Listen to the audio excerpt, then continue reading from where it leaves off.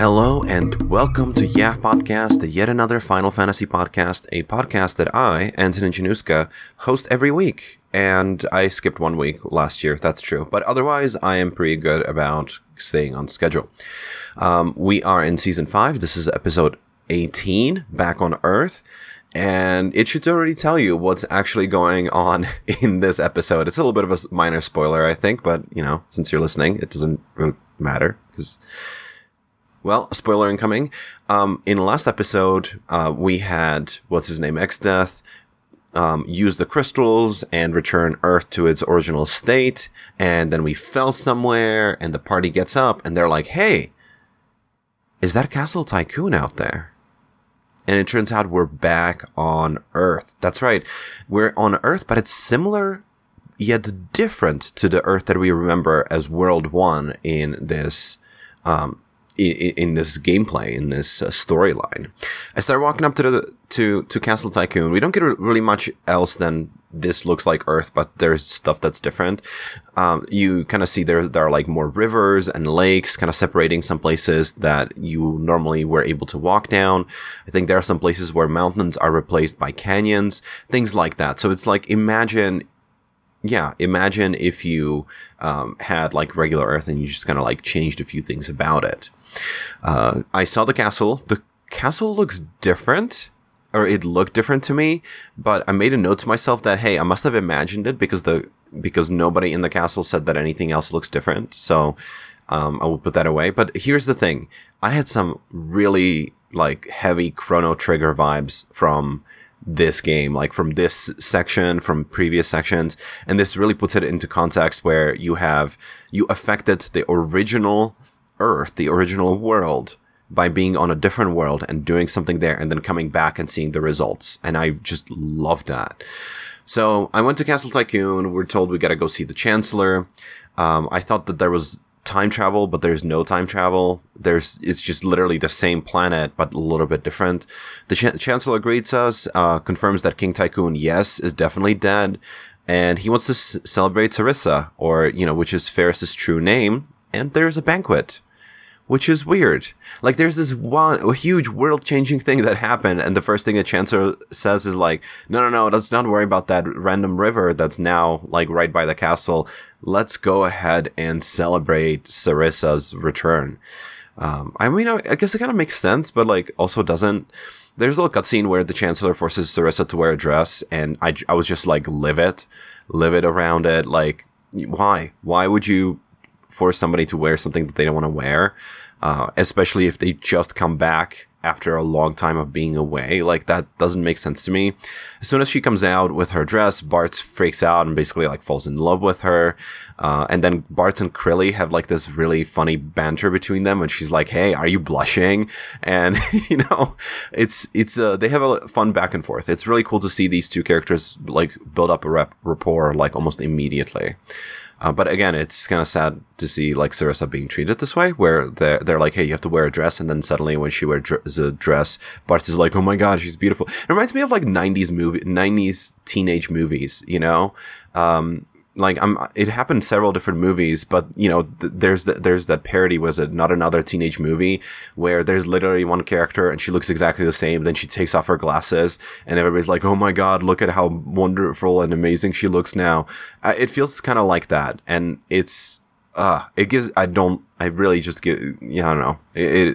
feels really weird, to see that. Then we have people dancing, and whenever we try to approach Sarissa or Lena, who are basically sitting in their throne above the dancing, the dancers move in the way and don't let us pass through. So it's kind of our chance to go exploring the castle as Bartz. So Bartz goes to talk to Krilly, who's outside now. So there was kind of like a cutscene of the banquet being introduced, and then we're at the banquet. Krilly's not there. Bartz goes to see Krilly. She's still in pain over Galef's death. That makes sense. It happened like yesterday. Bartz wants to see what happened to this world and how it's different, which I feel like is like, that should have been the number one priority. We just defeated Exdeath, but like the crystals were shattered. There's still no wind. There's still issues with the fire, earth, water, avatar. And nobody seems to care about it except for like Bartz and Krilly. And so Bartz and Krilly team up, and they're now a party. So we have a 2-person party. I'm once again like, oh, this world doesn't have drakes, and then again, I imagine something happening and not. So it's kind of funny, like, how I put down notes of things that I thought, and then I came back and I'm like, nope, like, I imagined this change, and that happened quite a few times. I guess I had a different perception of the world when I was first starting out versus now that I'm there. They leave together, Bart and Crilly, they leave the castle without the princesses, which I thought was kind of like a not okay move, but then again, they were like, they could not approach them, which was the big issue. We then go up a tower and we meet an NPC whose name is Jenica, and we get a flashback.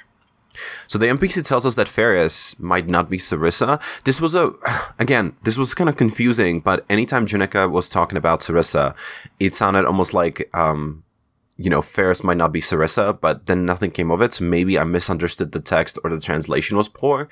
I'm not 100% sure, but, and I'm just trying to be honest here. Like, I wrote these notes down of like, she might not be Sarissa. Maybe it was like, maybe I subconsciously, thought, hey, what if there was a plot twist where Ferris is really not Sarissa? But that didn't seem to be the case. It just seemed to be me misunderstanding the text, or maybe seeing sarcasm when there isn't none, right? Like, it's really hard to tell emotions from text. So we get a flashback to a child in a classroom with Jenica, and Jenica's teaching her Cura, and Curaga spells. Then Sarissa goes to put Lena down to sleep, but she was asked to return back to her teacher. We get like a little sequence in the bedroom, and Sarissa and Lena are talking. Sarissa tells Lena, hey, guess what? Like, King Tycoon, like our dad, is gonna take us flying on a Windrake tomorrow, and how exciting that is. We kind of see that Sarissa knows a bunch of different spells around this point, and Jenica, we get a pan over to Jenica, who sees that Sarissa is late, like super late. Then we get another sequence where we see that Sarissa moved her bed next to Lena, and they went to sleep like together in like sleeping next to each other, and it was just absolutely adorable. This makes me wonder why Sarissa, like, for all this time, never tried to come back to the castle. Like, why did she not try to come back even after she became the queen of the pirates or the king of the pirates? Like, why was she gone? You know, it's a little bit of a weird sequence, and I'm still wondering what really happened there. And now that we're back on Earth, I do want to mention, I'm wondering if Sildra is going to come back, because I am still not convinced, 15 episodes later, that Sildra is really dead. We're back in the castle. We tried to leave the castle, and a soldier runs toward us. Apparently, the bridge over the West River is finally complete, which means that we can take it. And we go look for Boko, Bart's chocobo, which is kind of funny. We go to the cave, and it's the pirate cave. That's where Boko stayed at, and we run into our chocobo there. Crilly gets introduced, and we get introduced to Boko's wife. Do chocobos have marriage ceremonies? Like, is that a thing?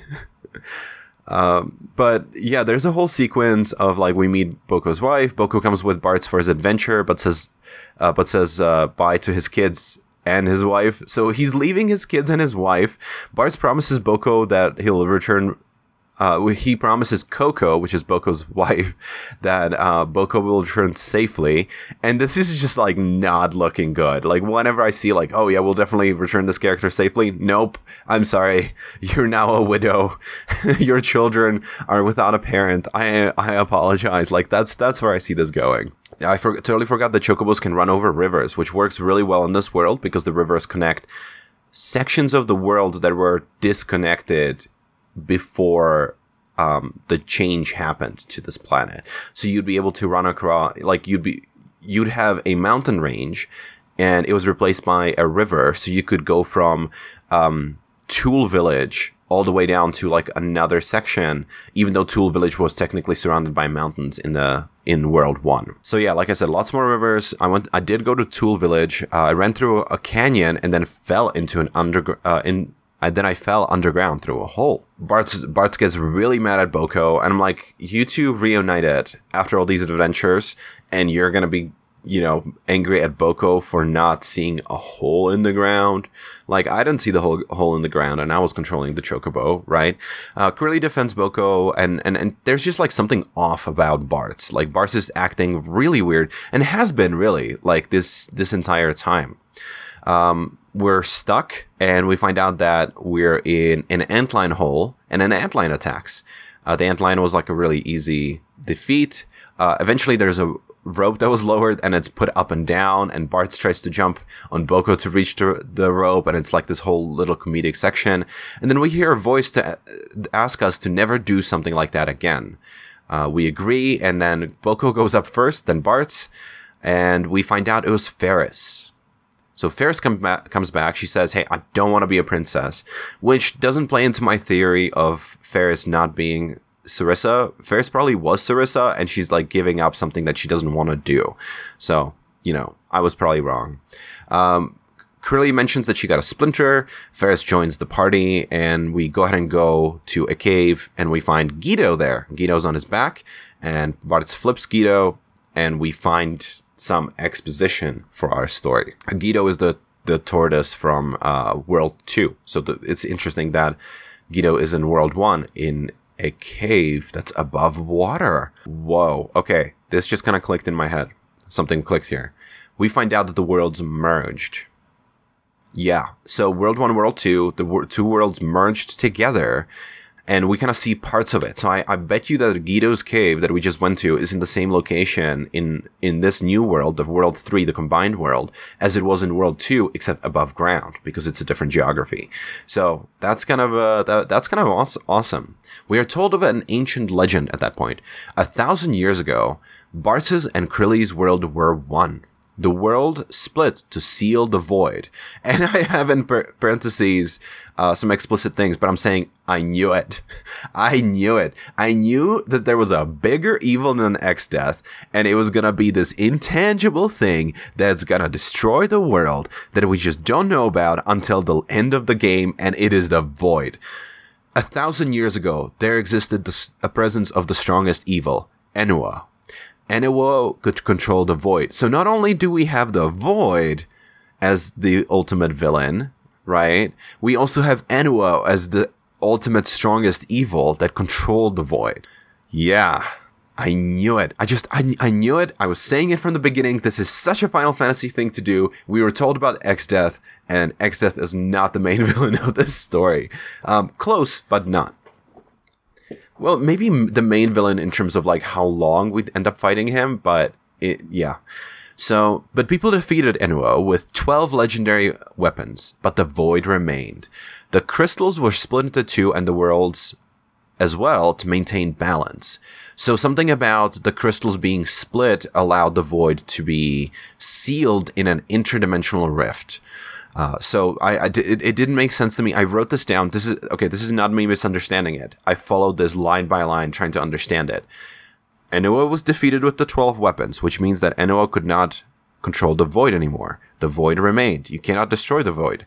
The crystals were used to seal the void, but the crystals had to be split in two, and the worlds had to be split in two, but I don't understand how that creates any sort of balance. Why would you need to have two planets with two sets of crystals to maintain balance, I did leave a note here for fun that it's really awesome and funny that Final Fantasy is so science fiction and fantasy. It's never just fantasy, and it's never just science fiction, and it's really cute with that, right? Like Final Fantasy 1 was mostly just fantasy, but then you had a floating fortress, right? Like if I remember correctly, there were some mechanical parts to Final Fantasy 1. Final Fantasy 2 obviously was very steampunky. Final Fantasy 3 was steampunk as well, and a few other things were there. Final Fantasy 4 obviously had a lunar spaceship and aliens, so it's kind of fun. And then we're told that because there are no crystals, wind, earth, fire, and earth will not return. So the issue that I said was an issue is still an issue. So we're on Guido's cave on Earth, and this is when the splinter comes into fruition. Why was the splinter in Curly's hand mentioned like 5 minutes ago? The splinter was Exdeath. Exdeath turned himself into a splinter, and now he's back. And so essentially his entire plan has been to use the power of the void for himself, right? So that was his entire intention. He wanted the power of the void. So destroying the crystals not only unsealed Exdeath, but it also unsealed the void itself. The earth shake, and we see the void expand and swallow the entirety of Tycoon Castle. Now, if you remember, Princess Lena is still in Castle Tycoon and in Tycoon Castle. She's still there. There was a banquet. They left their friend there. The friend that, like, I thought was the main character for the first several episodes of this podcast series. Oh my god. So, Exdeath knocks Bartz and Guido out. We flash to Castle Tycoon. We see fire starts raining. Then we flash back. Everybody gets knocked out. Then the turtle and Exdeath fight while Ferris, Krilly, and Bartz watch. So there's a big fight between them. Everything turns Everything turns red, and Exdeath makes everyone scatter. And we're in the middle of nowhere again. Guido runs off and then tells us that apparently the Library of the Ancients is a big deal, and that's probably basically where we need to go. There's a book within that describes how to defeat Exdeath, and this is when we go into the Library of Ancients. So it kind of feels like we're skipping around, but like that's because Exdeath is a very powerful like wizard. Like this is, I feel like it's and anytime we thought that we had defeated Exdeath, we did not really defeat him, which I feel like is also new, because with Golbez, at least, like there were several times where Golbez and some of the other like villains over the series were like, oh no, you thwarted this and this plan. Like, oh no, in Final Fantasy II, you defeated the Dreadnought. Which again, I want to say Dreadnought literally means dread, not fear, nothing. Just, for some reason, I really like knowing that.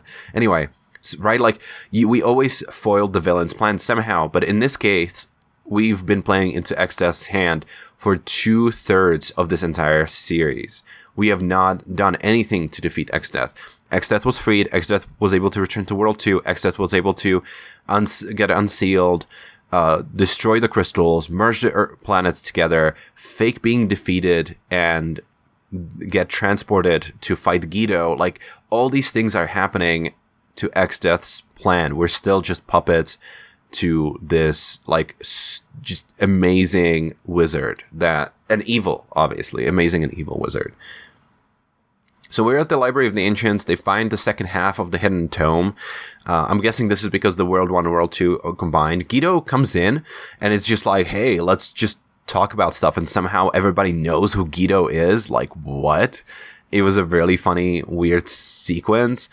Guido converts a staircase into a table. And the Guido and the scholars have a meeting. We find out that the Rift has a bunch of fearsome monsters that were released. That makes sense. We need stronger monsters to fight against.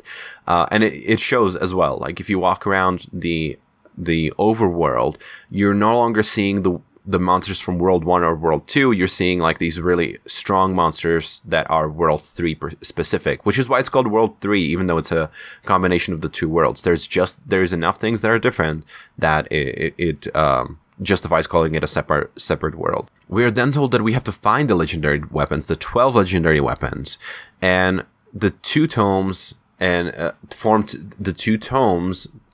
come together to form one and tell us how to do all of this. So here's what we learn. The book speaks to us because we're the warriors of light. The weapons were sealed in Castle Kuza, which I don't know where that is. To break the seal, we have to get 4 lithographs, which I think they were translated in the GBA version to be called tablets. If we get a riddle to learn about each location. Each lithograph and like a tablet has a servant that protects it, and this will unlock them. It gets confusing here, but we have Bahamut, Leviathan, and then we have the spell Meteor and the magic of time and space, and the strongest black and white magic spells that are protecting these tablets.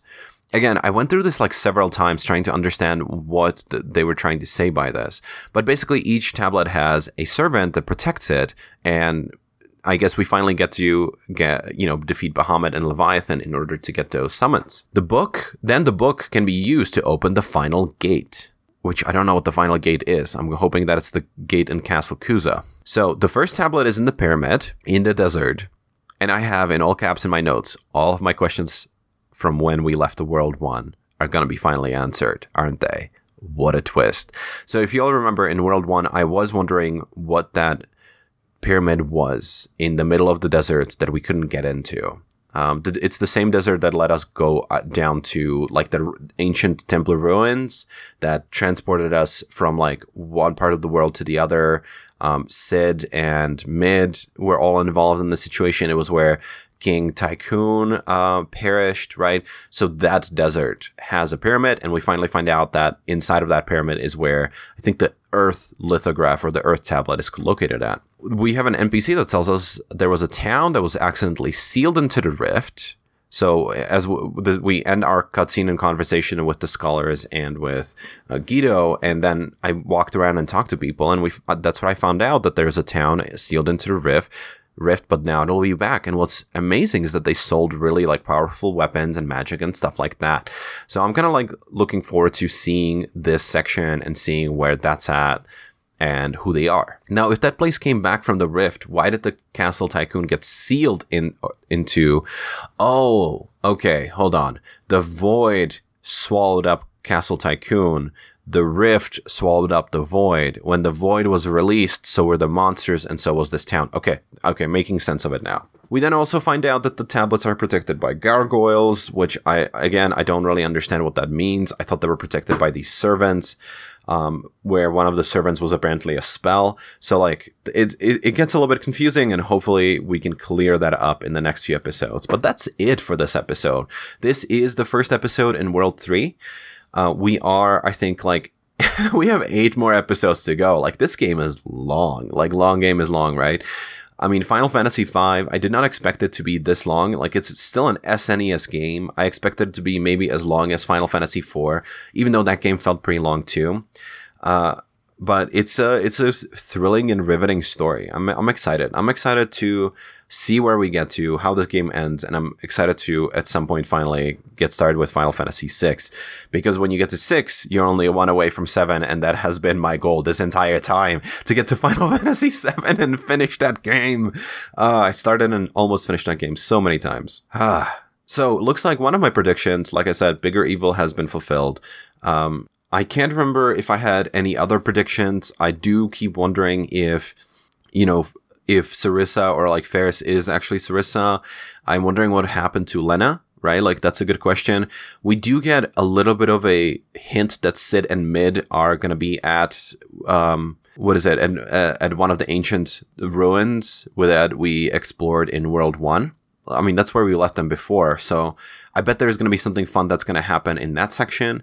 I wonder how the rest of World 2 maps onto World 1. I mean, a little bit of a spoiler alert, but north of the Library of Ancients is the Surgate?